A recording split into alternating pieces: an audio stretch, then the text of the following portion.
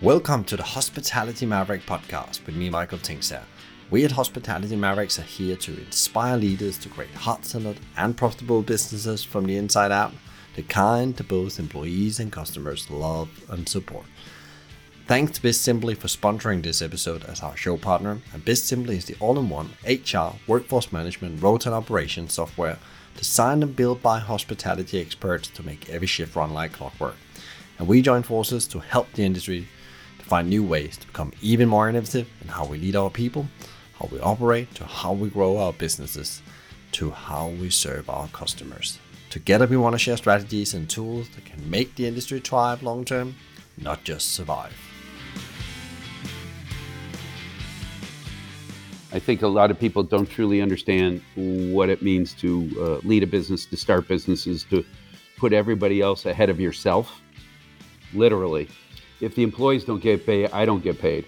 If the suppliers don't get paid, you don't get paid. So putting the time and the effort and energy is most important, and a lot of people don't necessarily understand that, This is James Gear, founder and president of 555 International, an interior design and specialty manufacturing firm helping leading-edge operators create memorable experiences, and they work with great brands like Lululemon, Hard Rock Cafe Hotels, and many others. But it doesn't stop there. James is a hospitality entrepreneur by heart, operating great venues in Chicago like Morgan's and Fulton, Marvin's Food and Fuel, and other ventures. According to James, hospitality is in the root of every successful business aspect.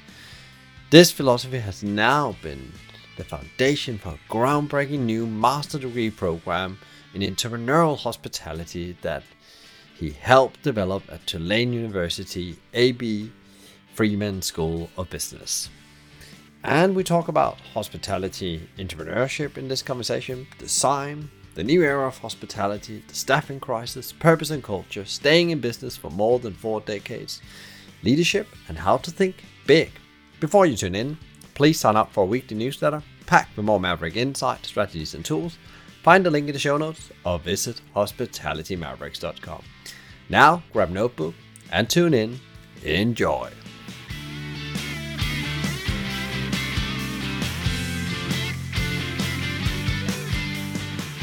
Today we're gonna be talking about the power of actually, transforming our hospitality business skills and practices to other parts of the world, to other industries, to other domains that normally wouldn't look at hospitality as the main go-to place to learn business skill. And I'm very excited that I connected for some time ago and had a couple of conversations with James, our guest today, about this subject and why he's so passionate about it. And he has an incredible journey you'll find out in a second. But first of all, welcome to the show, James. It's an absolutely pleasure to have you here today. Thank you, Michael. Pleasure to be here. I'm very excited for our conversation. I already tried to set the scene a bit, but like you sent me an email with all the jobs you've had in your life since you were in your early teens and companies you've been involved in, your entrepreneurial journey. It's decades and decades and decades. So I will leave it to you. I normally say I wanted the guest to do an elevator pitch, but I think your story is so strong and there's so many milestones. And we talked a bit about a book I recommended to you, The Alchemist. I talk a lot about The Alchemist here on the show, and this is the journey to The Alchemist in the end. There's no doubt about that. So can you just give people a bit of who you are, what you're involved in, your stories, and why we sit here today and have this conversation? Why not? Thank you. I guess I would have to start off by saying my journey, my story, that list of jobs, which is as long as your forearm, from your elbow to your fingertips, is truly a journey in the world of service and hospitality, and looking to provide a quality experience, provide a quality product, make sure people go away and feel great about an engagement, a reputation with you, the products, the services, how you represent, and come back in business, recommend you, believe in your product, join up with what we believe in. So I've learned it from the ground up, starting as a paper boy, delivering papers early in the morning at 9 years old before school, and then having to go and ask for tips at Christmas time, and the importance of good service and making sure that paper got where it needed to on time. But worked all the way up through the hotel industry and many aspects of the hotel, both from the pool and the kitchen and the maintenance department, and truly understand the working of the hotel industry. And throughout my journey and providing services and counsel and advice and leadership, leaving me starting my first business in 1988, about 34 years ago, along with opening my first restaurant and bar at the same time, and the culmination of what I'd learned working in and around restaurants and around the hotel business, and providing advice and garnering great experience and using something for that. So I started 555 International uh, in 1988, the same year that I opened a restaurant bar in the north side of Chicago, both in Chicago, a place called the Union. And that was really the culmination of what I had learned both in that service industry, but I also went to school as a fine artist and a sculptor by birth and passion, but wanted to use my skills in manufacturing and materials and processes to get a degree in industrial engineering and industrial design and build a business that was in and around servicing the hospitality industries, the retail industries, where we would design environments, conceptualize the environments, and then build and manufacture all the cool shit that goes into those environments. So 555 International in Chicago, about 300,000 feet of specialty manufacturing, wood, metal, lighting, signage, all the great stuff that goes into projects, not only our projects, but many other projects. We work for a lot of the top brands, a lot of the top contractors that need that expert skill that brings the entirety of a highly executed project together. At the same time, as I said, getting into owner, operator, designer, builder of our first place led me to consistently be in that career and have consistently been involved with not just design and build through 555, counsel, advise those that want to be in the restaurant and the retail business and how best to go about it, both with experience and without experience. My clientele and leadership and confidence in what we do and experience leaves it that after a period of time, after a few projects with us, we understand all aspects of the business, not just the design, build, the front of house, the back of house as well, the importance of how both are going to work together. So through my experience as an owner operator, designer, builder, really bringing the opportunity to get entire projects done with the confidence that both the owner operator side and then the customer guest experience and front of house side work well together.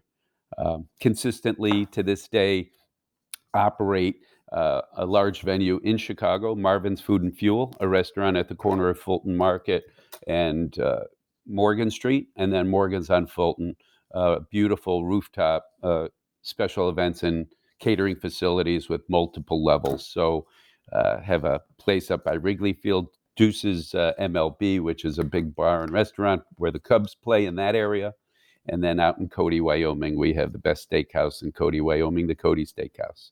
So the culmination of all this is where we are today. I'm in my office here at 555 early in the morning, and then I move on in the afternoon to the Fulton Market District and get involved with our operations over there. It's absolutely fascinating journey, James, and I'm looking forward to dive into. We talk about that because you started all these businesses, and often when people do that, they have a deep purpose. There's like it's not just that I want a lot of restaurants. There's like a purpose you're living out through these different vehicles of businesses, a philosophy.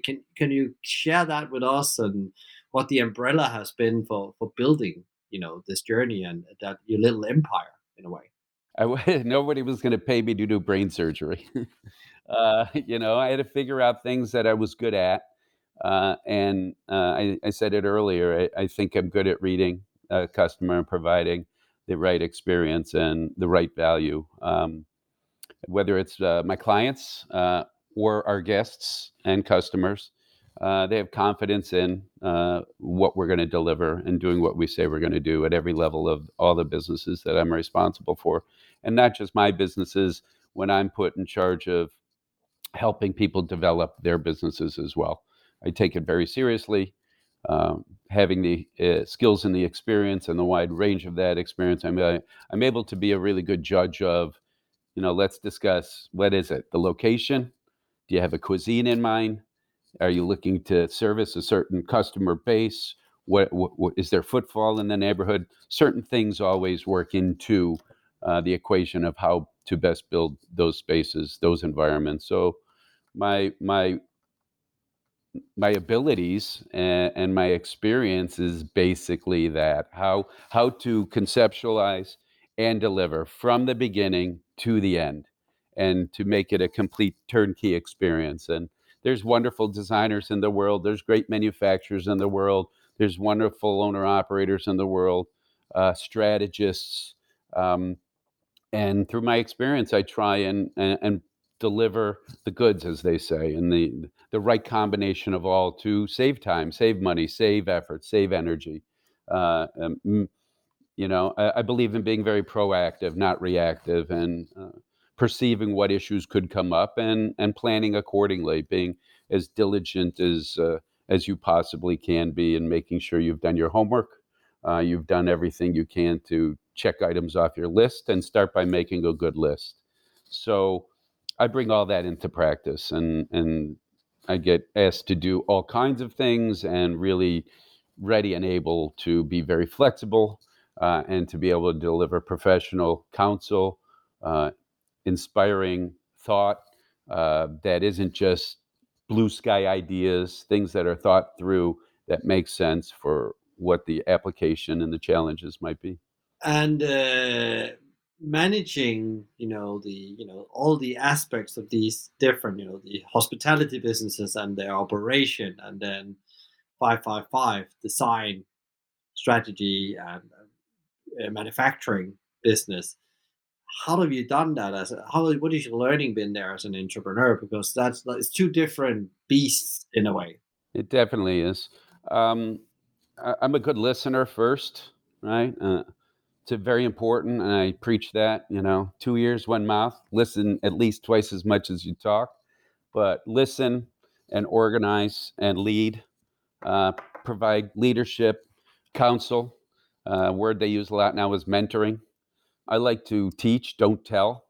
So with my staff and in all these different businesses, and whether it's my manufacturing design business or the hospitality business, I feel it works all the way. Is make sure everybody understands what the job is, provide insight and experience and counsel, make sure I've provided all the tools that we need, that they need to do their job well, provide oversight, and not micromanage, but manage kind of from above, and allow people in some cases to fail.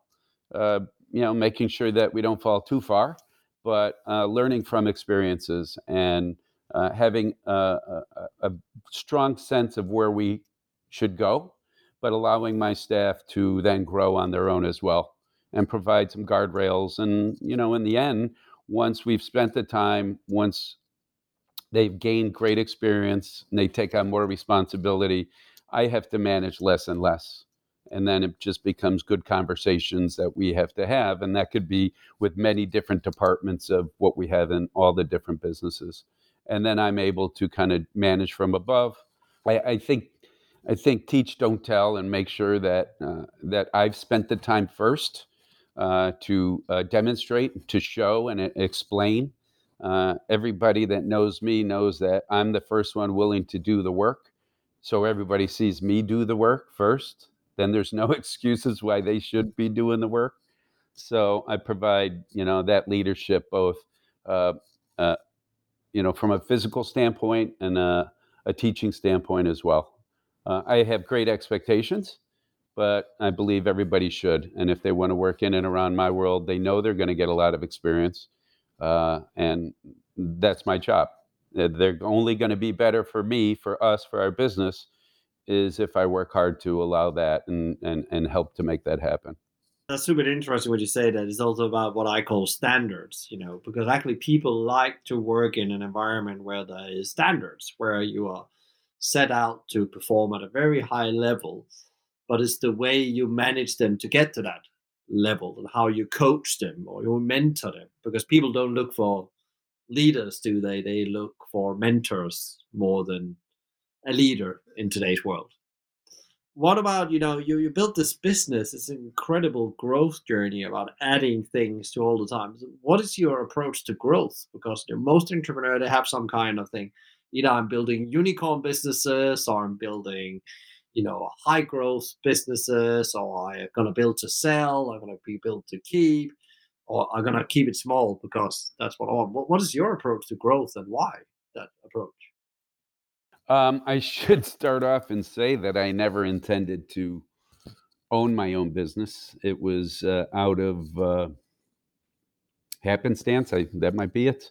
Um, I had left the company that I had been working for after 5 years post college, which was a design and display business.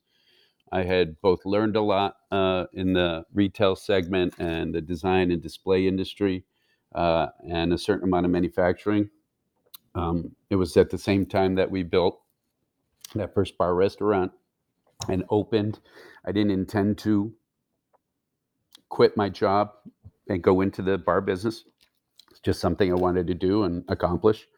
Um, but I never intended to start 555 or a business like that. I figured I would go out and get another job in the design industry, something that was going to bring in more than the business I was at the time.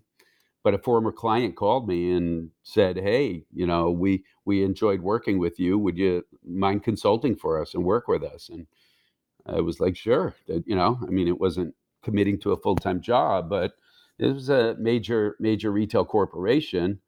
Um, and the guy said to me, the president of the division said, "I want to send you a retainer check. Who do I make it out to?"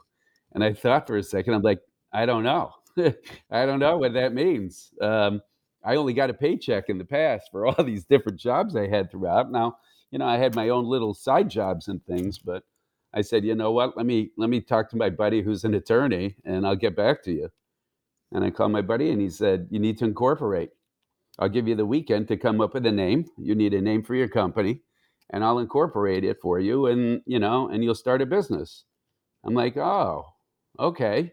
So spent the weekend trying to figure out my name. What was I going to do? How was I going to promote it? I'm going to go into business. Now that was it, right? I was going to get a job, but now I'm going into business. Um, so I spent the weekend. I called him up. I told him what the name was, and we chose to incorporate later that week because it was the end of March, and um, April 1st was that Friday. So my buddy David, lawyer, drove down to Springfield, Illinois, so he could make sure we were incorporated exactly on April 1st. Here, April Fool's Day in the States. I don't know if you have that in the UK, but it was kind of a joke to myself. And I'm like, sure, sure, April 1st, 1988, that's going to be the day I incorporated. And an inside joke to myself, I can't believe I'm starting a business. So, as far as answering your question about growth, it started from there and, wanting to do well, wanting to do more, take on more responsibility. Then I needed an employee. Then I needed another employee. And then I needed a space. And then it got bigger and bigger by taking on more responsibility. And as opportunities would come up or pursue opportunities, and started to realize that, yeah, I can do this. And if I have more people around me, I can do a whole lot more. And the business can grow. And then I can truly um, deliver a whole lot because what I have to offer seem to be needed. So my ideas of growth are pragmatic and don't grow just because of growth opportunities. Grow with what would be uh, measured steps. Don't bite off more than you can chew, but I often take major steps because of my confidence and knowledge and the ability to grow and succeed. but measured growth, and and be successful, build great reputation. um, Repeat business is the easiest business to get, right? You can blow it all on reputation, and you'll never get anywhere and wonder why. So it's very important to have repeat customers and people that feel great satisfaction in working with you. And as they grow and they go from one company to another and move up, they're going to call you back because they remember the experience.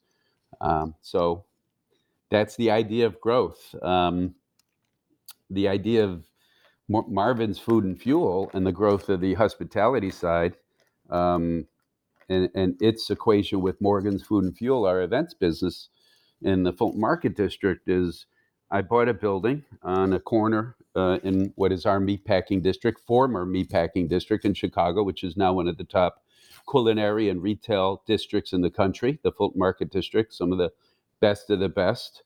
I've designed and built many of the places for my clients in and around the area, but I bought a building about almost 14 years ago, right on the corner, and have been developing it over the years with the intention. And 7 years ago, opened a beautiful rooftop events facility called Morgan's on Fulton, one of the top beautiful views in the city of the district. Anybody can come and have a wonderful time there. But it was the intention that I had multiple areas of the building, different tenants, retail tenants, a couple other food and beverage tenants that I was putting in as I renovated the building. Had a restaurant tenant on the corner who I actually let out of his lease a little early, the end of 2019, I guess it was. Was putting together a deal with a large restaurant group to take over this great restaurant space and enhance the catering and events level business. Um, and that deal went to pot, as they say, late February 2020, with the rest of the world. And in March of 2020, all of a sudden, the obvious, and COVID and the shutdown. And at that point, I was then sitting in an empty restaurant as a wonderful venue, Morgan's on Fulton. We were doing great. We were going to have a great year. Started to have to give back all the deposits and try and rebook people down the road. Oh my God, the world is colliding. So it wasn't a happy near-term future for me and for that segment of my empty building. Right, I had other tenants that fortunately were paying, and I had to negotiate deals with them to help them out. But in this case, I had no opportunity to rekindle the kind of deal that I was looking at. So it was more out of desperation that I better do something to continue the project and the opportunity to build something that would allow me to get going, to complete construction on a $1 million retractable glass enclosure I was putting on my roof deck, to finish the project for this beautiful event space that was half completed, um, finish our catering kitchen that was part of that project that was going on at the same time, but truly try and look and see what can I do to advance and be prepared for when we could get back to business. So Marvin's Food and Fuel, in 4 months' time, design, build, renovate, brand, market, and get open, hire, build a menu. We opened August of 2020 and have done really well, knock wood. Um, have worked hard, both during the pandemic when indoor dining was not allowed. I built some beautiful heated pergolas outside where we could robustly have food and beverage in the middle of the winter in Chicago in a great serene setting. But have worked hard to then enhance the Morgan's on Fulton business. We've built our huge culinary team.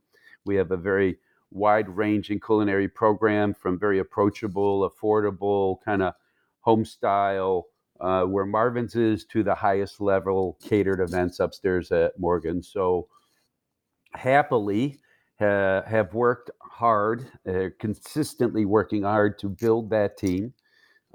Pandemic, masking, all that is on the way out as far as the restrictions. So we're looking forward to a very robust summer into the fall, into next year. And truly, out of that, I feel very fortunate that we've been able to build the business we have. And it wasn't anything I intended. I didn't intend to be the operator. I wanted to be the landlord. But now being the operator and growing that business and, using everything I've been doing for all these years, but in something that truly is engaging and inspiring and very neighborhood like. We are at the end of the culinary spectrum where it's the industry place. It's where all the chefs and all the kitchen workers in the front of house come late night after they're done, from all the best of the best and neighborhood and first timers and uh, approachable, affordable, great culinary execution, very healthy, tasty ideas and options. And, we always have a seat open for you at the bar. So I feel very fortunate that that's what's come out of the pandemic for me, for us, for the building. But it's hard work and it will continue to be so.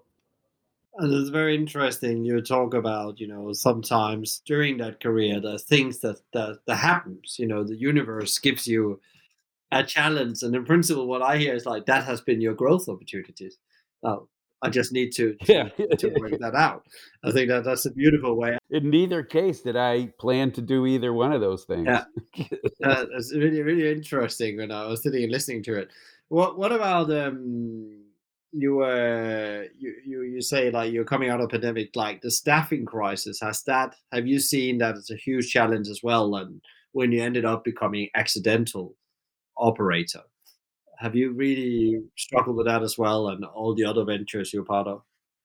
Yes, without a doubt. And it's across the board. I've seen it. Being in business for 34 years now at 555 and um, being in the hospitality side, food and beverage. When we opened in the middle of the pandemic, we could get anybody because everybody was out of a job, right? So there weren't many businesses that were open. It took a very long time. In the States, we had PPP money. There was protection money that the government distributed to businesses that had been open. And it wasn't until a lot of businesses actually got that money did they choose to open. We opened, so I had the opportunity to build a staff. But once everybody started open and it opened up more, that's when the staffing issue became very apparent. Many people left this industry. Many people started in transportation and with Amazon and FedEx and companies that were thriving because of the at-home delivery business all of a sudden, but truly left the industry. Maybe it was the right time for the right reasons. Um, so yes, it's been a struggle. It's been a big struggle. It's limited our ability to open on certain nights because I don't want to stress our staff. I want to always deliver the highest end experience, and I want the staff to feel comfortable in making decent money and not over pressuring just because I need to be open for later and more nights. So we've been on a schedule that has us closed on Mondays and Tuesdays at Marvin's since we opened and we do sit open for brunch Saturday, Sunday mornings. We're limited on Sunday nights now. We're hoping to continue into later on Sunday nights, but we are late night for the rest of the week. But I'm not going to all of a sudden try to open for those additional nights and risk the quality of the experience and the stress on the staff. I want to make sure that everybody's comfortable. We do see it coming back a little bit as Chicago and Illinois certainly has opened up a lot, but it's still an issue. On the 555 and the design side, big issues as well, where a lot of businesses stopped. If you were in an ancillary or related industry, like we design in hospitality and hotel and retail, those businesses all stopped very much, very quickly as well. A lot of people were furloughed or left those industries as well.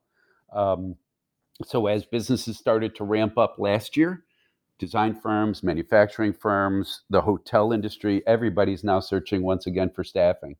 So across the board, the demand has been high for qualified staff, and the demand has been high for any staff. Just hopefully you can find some qualified staff.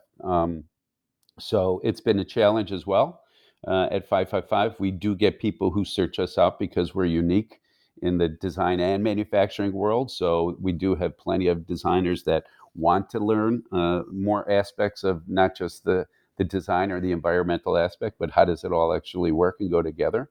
So that helps. We're always able to train staff and give great opportunity there as well. But across the board, everywhere I go, everywhere I travel, staffing is an issue. And I think, yeah, it's interesting. You have failed in so two different businesses as well. It's not just hospitality; it's also in your design business. You also on an incredible journey around a master degree program on entrepreneurial hospitality. And I said a bit here in the intro. We will talk about how can you actually learn from hospitality business skills and practices, or how can other businesses learn outside of that. Tell us a bit about that program and how it actually come about, because design hospitality business and now developing a master degree program together with a university. Yeah. I think it's the story of my life, actually. I think uh, entrepreneurial hospitality, the combination, is just where I ended up throughout my experiences. I was contacted about almost 6 years ago, by the dean at the A.B. Freeman Business School at Tulane University in New Orleans. And the dean, the associate dean, came to Chicago. They were given my name by somebody that they knew, a consultant in the hospitality business. I think alumni from Tulane as well, Freeman Business School, as somebody they should talk to. And we met at my building. We talked about my experience, and then they explained to me that the business school had done some research for prior number of years, on defining what kind of programs they should add to their fabulous business school. And they ended up on hospitality and entrepreneurship with their business school, and the idea that there needs to be better combination of those, that if they can take some of the ideas of hospitality and infuse different aspects of business, and not the traditional hospitality industry, hotels, restaurants, bars, what have you, travel. um, is there a confluence of hospitality and entrepreneurship, and how could businesses outside of the traditional hospitality industry learn from guest experience and what we truly live and work towards and provide in the hospitality industry?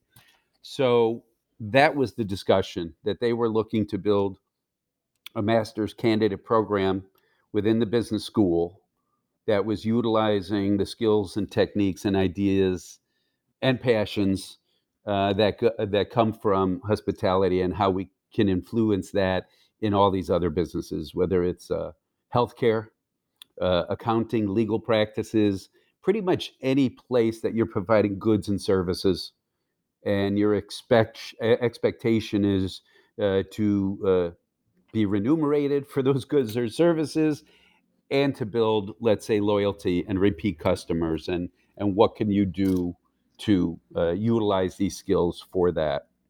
So we talked about it. I jumped in right away because all of a sudden light went off in my head. Like, I never put those two words together. I never really thought of myself as an entrepreneur. I've always been in the service industry, which is broader than even just hospitality, retail as well. Um, and it light bulb went off. It dawned on me that truly is what I've become, what my story of my life has been about. So we've been working for since that time, first on creating the program, both the documents, the marketing materials, the course ideas, what was going to be the takeaways for the students. First, a document to then present to the stakeholders, the university, the alumni, and then those that we were going to look for funding and support, and then turn that document into something that we would sell to the potential students. So the idea of getting students to then buy into something they've never really heard of, especially this is not a culinary school. They do not have a culinary program. They don't have a hotel management program like at some of the major institutions in the United States. This is not about culinary and hospitality management. So we worked on my company 555 with my leadership and a few of the other stakeholders. AJ Brooks, who's my counterpart there, professor in real estate at Tulane University currently. We worked on putting this program together. And over the years, and really started prior to the pandemic, having engagements in classroom, in building businesses utilizing hospitality as the base for those students. So it's an intensive program that they go through, where we go from the entirety of conceptualizing what business, what goods, what services, and then going throughout created branding, sales, marketing, P&Ls, you name it. So the students truly go through the beginning to end of building businesses. And these are business masters. So the businesses, and they are lawyers, and in some cases, they're from finance, and some cases they truly are inspired by hospitality, especially after we go through these programs. So that truly is what the program is about. During the pandemic and all the students having to work from home and work remote, we've been doing that the last couple of years, but are looking forward to getting back into the physical presence with the students, but truly utilizing what we know about guest experience and hospitality, and trying to make sure that all those things can be utilized to, as I said earlier, build repeat business, build a great quality feeling when somebody walks away and wants to recommend you. Like I said earlier, again, the easiest sale is that second sale after somebody's been intrigued, excited, enthused. They will come back, and they will be a consistent guest. Yeah, and I guess it was really interesting. Some of the most successful hospitality businesses, that's what they're good at, is that trial, repeat.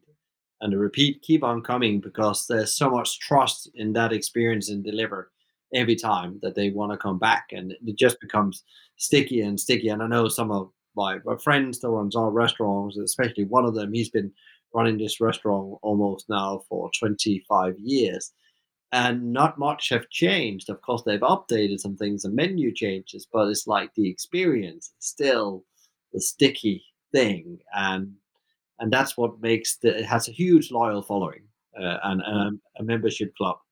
Yeah, genuine, authentic, right? You definitely, you just said it. I want to be a member of that club, right? I think a lot of it is also, I guess I'd have to, I'm not going to credit Gary Friedman, but I will, in the way of chairman of Restoration Hardware, RH, major chain of home furniture and decorative stores in the United States. Um, he changed Restoration Hardware into RH. He built this first RH gallery here in Chicago in a beautiful old Beaux-Arts building, and he put a little cafe in the middle of this huge, beautiful retail store, furniture retail store, with the intention to want to build a place where people want to come and hang out in a beautiful environment, because every one of the vignettes of the furniture and the environment is full on RH, and it's so beautiful, and you could outfit every aspect of your home there. And he has all these beautiful vignettes, so he put this beautiful restaurant experience in the middle of it, and it clicked. And at 10 in the morning, people are waiting online outside, not to shop for furniture, to hang out at RH. And created a hospitality program in and around his retail program. And he wrote an article that I read, and I was really, informed by it and enthused by it. I felt it was important because he talked about the shift he saw in his business, and the shift he felt was coming. And I've counseled and worked with many corporations now on the same thing, but changing from the retail side of what is a promotional business, right, where you're trying to sell and promote and sell and promote, to a membership experience, right? And we've seen the proliferation of private membership clubs, Soho House, and a number of wonderful places where you'll pay up to be in an environment that is more contoured to your world. So I love the idea of changing from a promotional based business where there's competition for price and this and this and this and this and this, to no, I want to be a member of that club. Everything they do is great. they speak to me, I speak to them, I feel comfortable. So I truly looked at that as, yep, we want everybody to be members of our world, right? And I want businesses that um, exude that, right? That are thoughtful, that are authentic. And it's not easy to do that. We get asked as designers, oh, make this place look cool and local. I want it to be a local place. It's very hard, right? It's very hard, but there's ways to do that. So, you know, getting getting that membership stake, that builds loyalty for life. So I truly think that's very, very powerful. Yeah, and I think there's a lot of industries that can learn from that. That's very focusing on the promotional or the commodity, the race to the bottom, who can sell the cheapest, and often a race that most people will lose because there's always somebody that's willing to discount you and your price. Uh, that program, the entrepreneurial hospitality master program, it comes also, I know from our other conversations, driven by your passion about mentorship and want to give people skills that elevate them. Can you talk a bit more about that and where that comes from? I guess I've always felt that um, in order to be in the position I'm in, well, I started teaching soccer when I was playing soccer, and the older kids had to teach the younger kids. Uh, when I was a little kid, the excitement that would come from seeing somebody learn something new. I taught swimming, beginner swimming, when I was working at the hotel. I was a pool boy. I got my life saving certificate. I also then started teaching beginner swimming at the local YMCA. And I was very young, but I had an ability to explain, to instruct, to relate. Um, so it's been in everything I've ever done, every job, every business I've ever owned. I always felt it was very important to explain, to provide opportunity.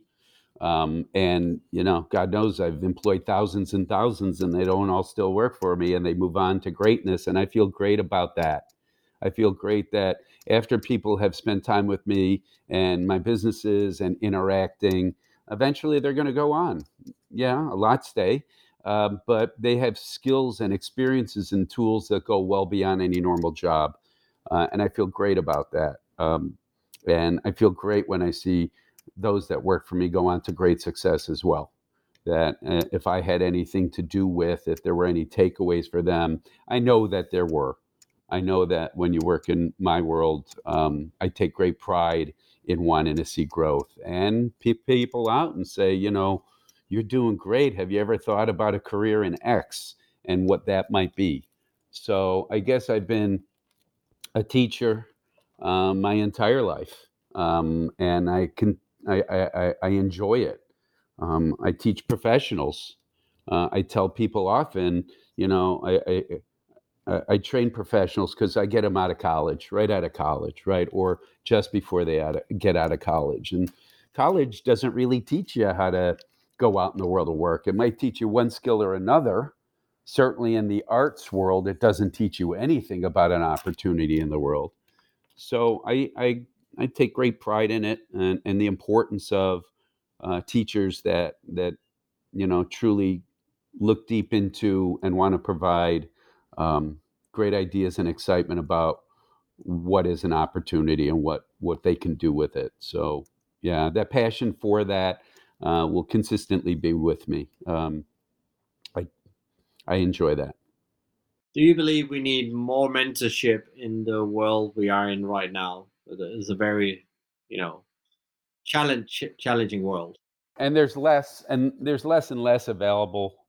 I think the technology and certainly the Zoom world is kind of crushing a lot of interpersonal engagement that is so important to have. Learning by the hip of somebody who's ahead of you.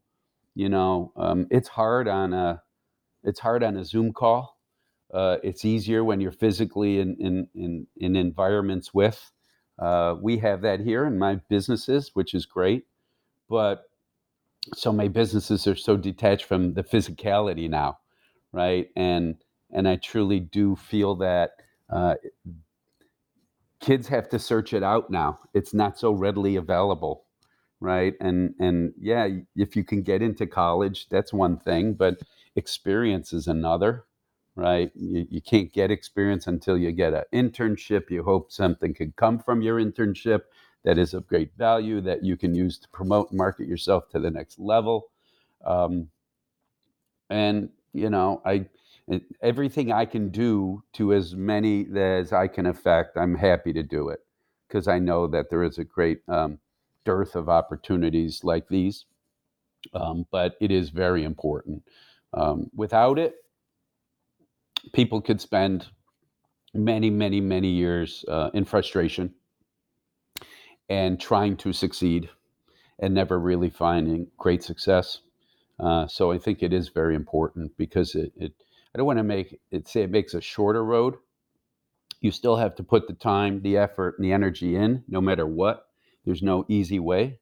It is work, um, but the successes come uh, really, I think, come with ideas and experience that are learned. And until you can get out there and learn it all, it's going to be hard. So finding a great mentor, finding opportunities where you can dial into some of that experience, very important. Yeah, I totally agree, and I think yeah, it's really interesting to say with the whole the Zoom, the online thing. Maybe we've forgotten that actually you can have a conversation on Zoom, but you can never translate wisdom in that kind of way where you sit in the same room with body language. You can really read how the person feel.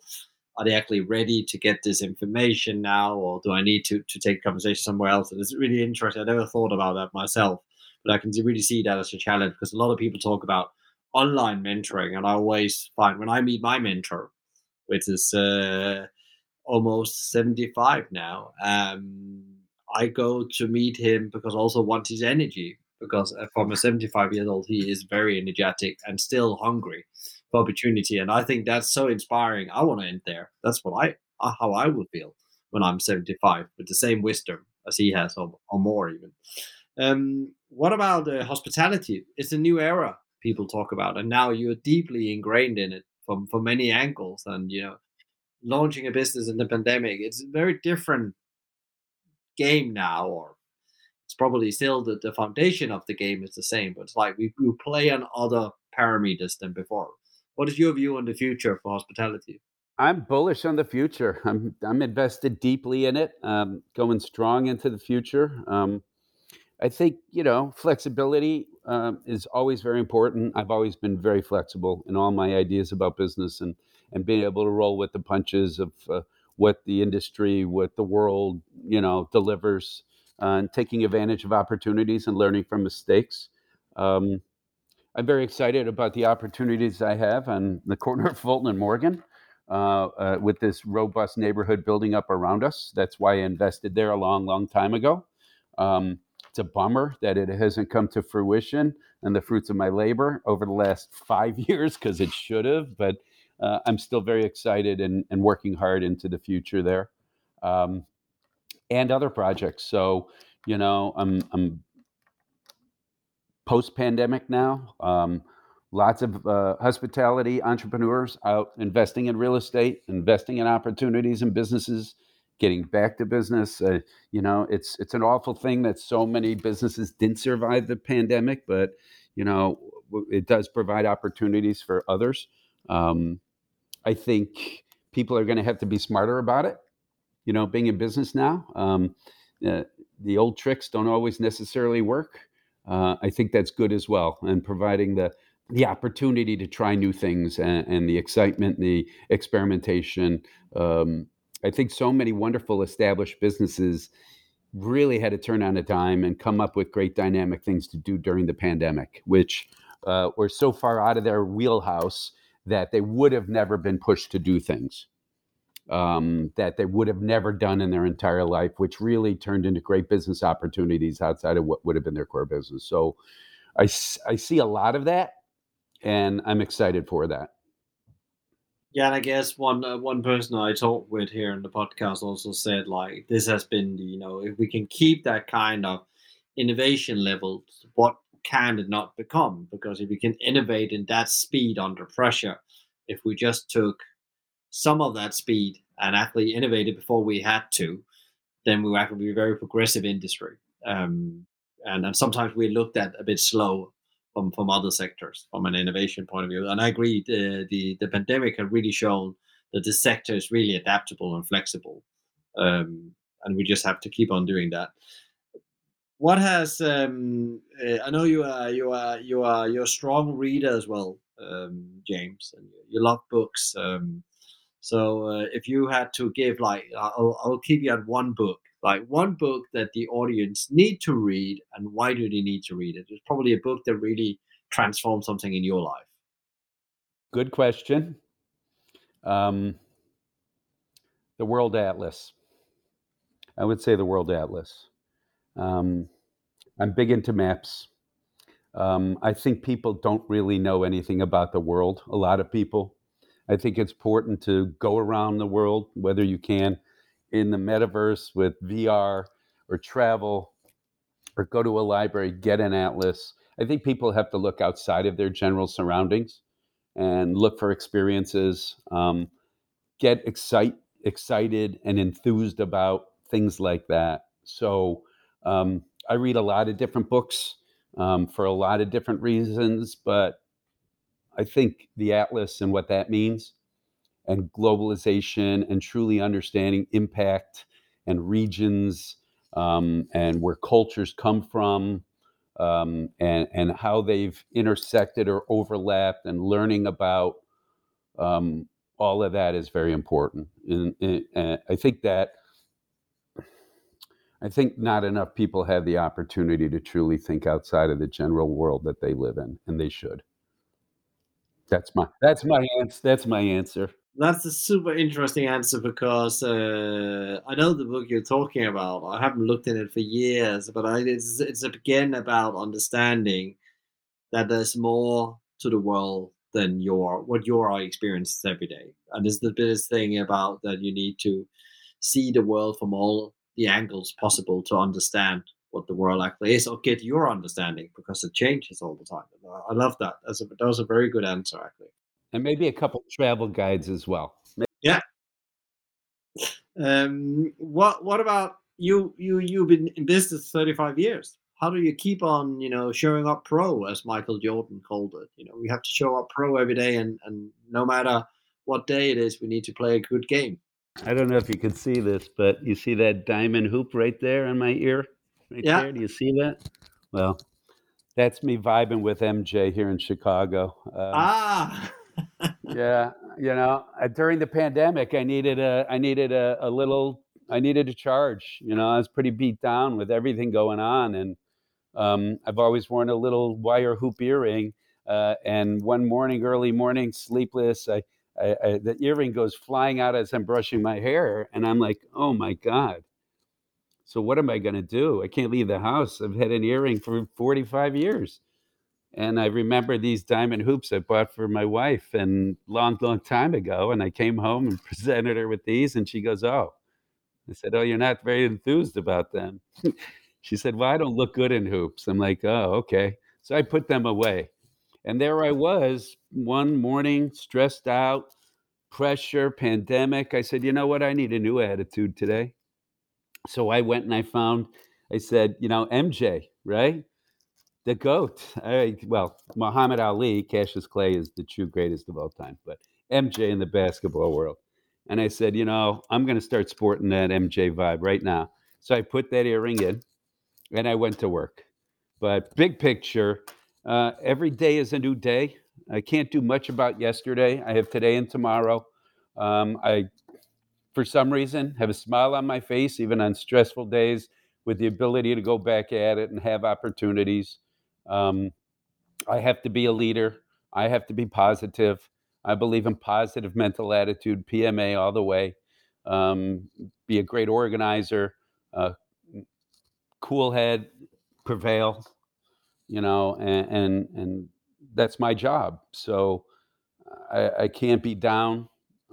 I mean, I have my times, but my job is to not just show a great face, but to lead with a great face. And and to promote and to build and to get through every day. There's a tomorrow I can do something about. So that's what my intention is.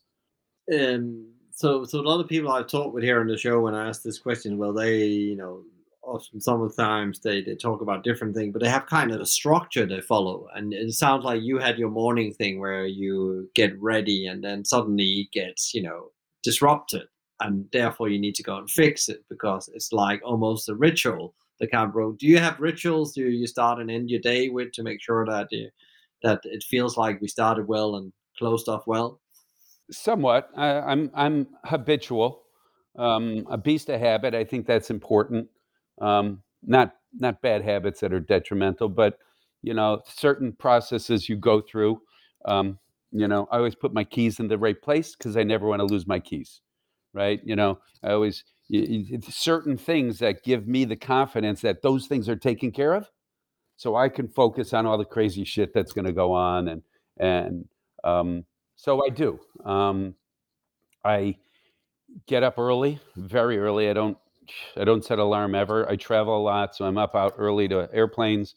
I'm up early to then pop through, a few different destinations throughout the day. Um, Truly, I have a cup of tea or a cup of coffee on the weekends.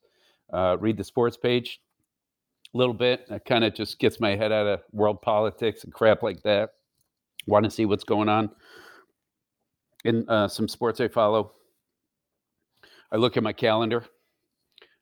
Think about what's going on throughout today, next couple of days as well. Just quickly reprioritize, what I had going on because, for sure, shit from yesterday impacted things for today and going forward.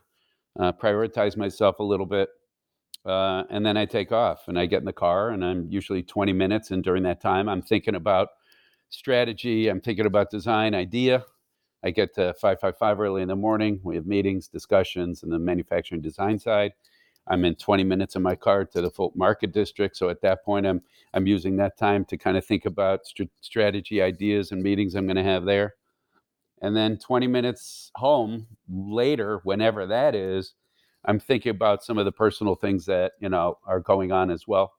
Um, I try not to be on the phone all the time in a car. I know a lot of people are always on the phone trying to get caught up. That's my time to organize and to give myself an opportunity to not decompress as much as kind of reorganize or prioritize certain things or get some strategy and some challenging things done. So it's those three trips in the car. It's that early morning. Spent a lot of time, as I said, traveling. So in hotel rooms, on planes, I'm able to find my time that I can, truly uh, get to the things I need to do that prepares me and allows me to really show up for all the other businesses that I'm involved with. So being a beast of that habit and utilizing it for that truly helps me organize and stay positive and proactive. Super interesting. Everybody has their own ways to create these, these free spaces and how they structure the days up in different ways. And I think it's fascinating. You need, what I normally say, and what's the learning is here when I told people, is that you need to find your own unique way, like many other things in life. You need, but you can get inspired for some of the most experienced people in the world, but you need to find your approach, and it will probably change as the environment you're in and the time, what kind of habits you have or rituals you have. I had a guy ask me, I was just going to say, a guy asked me a few weeks ago, do you meditate? And I thought for a second. I said, well, I don't have a meditative practice, but I meditate my own way. I find my place, right? I definitely, in that case, whether it's in the car in between, and that's thinking, but problem solving, solutions, or I'll get into my shop and studio and I'll work on things that I can get rid of all the clutter. So I find my places to meditate and find my being, but I don't meditate as a practice. That was interesting when you say that because many leaders don't hold the space where they say, "This is my time. I don't pick up the phone. I don't answer email. I don't have meeting at that point." Like you have to create these moments in some kind of way because else, how the hell are you going to organize all the what's coming at you? And because you need to be present when you arrive, because else you can't listen, as you talked about in the beginning, because you've used all your broadband, and listening is some of the hardest thing to really do, because you need not just to listen, look like you're listening, you also need to capture what they're saying and not saying, in principle. So yeah, I love that. I love that, James. So moving on to the last couple of questions, like if you were giving, the stage to give like your top three advice to leaders out there, what they should be, doing right now to accelerate their businesses, what would that be? I said it earlier, time, effort, and energy. I think you have to put it in. You have to be smart. You have to have skills. I mean, all these things, but the time, effort, and energy. I think a lot of people don't truly understand what it means to lead a business, to start businesses, to put everybody else ahead of yourself. Literally, if the employees don't get paid, I don't get paid. Right? It's one of those things when you're starting your own business. If the suppliers don't get paid, you don't get paid. So putting the time and the effort and energy is most important, and a lot of people don't necessarily understand that. Accelerating your business, sure, you have to be smart about how can I accelerate my business. What does that mean in many different industries? Is it more guest counts in an evening? It's broadening a menu. It's starting on an offshoot business. That's just a part of each different type of business sectors opportunities that are there. Do your research. I like to say do your push-ups. Be ready for what you're about to uh, take on. Be in shape for it. It's crushing. It truly is. It's carrying a lot of burdens, um, carrying a lot of responsibility, other people's projects, other people's money. If we weren't good at what we did, if I was a de facto leader, if some Joe Blow first time designer got away with something that didn't get picked up and it ended up being a real killer for a client's project when it was too late after they opened, there goes your reputation. There goes my reputation. So you got to put the effort and energy in and the time it takes to, truly go where you think the business could go and take it there. Great advice, James. Is there one question you wished I've asked you, and I didn't do, and what would you have answered? Not to put you in a can with everybody else, but usually everybody ends up with, what's your favorite project? And I only have one answer, and it's the last one done. That's the same answer I've always had. It's the last one done. Um, Projects for me, they take a long time from beginning to end. I have a unique gift that I see in 3D and Technicolor, and I know what they all look like. As I'm just thinking in my mind. I don't render on a computer. We have staff that helps. I draw with pens and pencils, and I make sketches. But I have the unique ability to know what it all looks like way before it's done. So the projects become effort and energy and time and issues and challenges. So getting to it being done, oh, and getting paid, that's it. So last one done, and we got paid. Yeah, love that, because it's very in the now as well. Well, you can only celebrate what's in the now often. Rest is hopes and dreams. Yeah. You got it. By the time it opens, it's celebration for the client. We got 15 other projects we're working on at that time, and I'm just happy the guest is, I like to stand in the background. I like to see how people engage. I like to see the smiles on the faces. I like the client to walk over and say thank you so much, and then I move on. Yeah, great. Where can people find out more about you, 555, the restaurant, the hospitality side, the entrepreneurial program? There's so much. Well, 555.com, that's three numbers. Great 34 years of great photos and images and products and environments we've worked on. Marvinsfoodandfuel.com and Morgan's on Fulton.com for the restaurant and the events and catering business. Um, if you're ever in Cody, Wyoming, the east entrance of Yellowstone Park, come in and visit us at the Cody Steakhouse. And Tulane at the Freeman Business School. So AJ Brooks, as I said, is my counterpart down there, professor extraordinaire. And the program will be growing as we're coming out of the pandemic and working hard to truly engage and give opportunity and agency to a lot of people that are going to go on and kill it. Great. Thank you so much, James, for joining us today and sharing your journey, your wisdom, your thoughts about the future of hospitality, and also how we actually become better leaders. Thank you, Michael. I really appreciate it. A great time. Call me anytime. James, thank you so much. Really loved your philosophy around hospitality entrepreneurship and how that can be transferred to other industries, and the power of thinking big.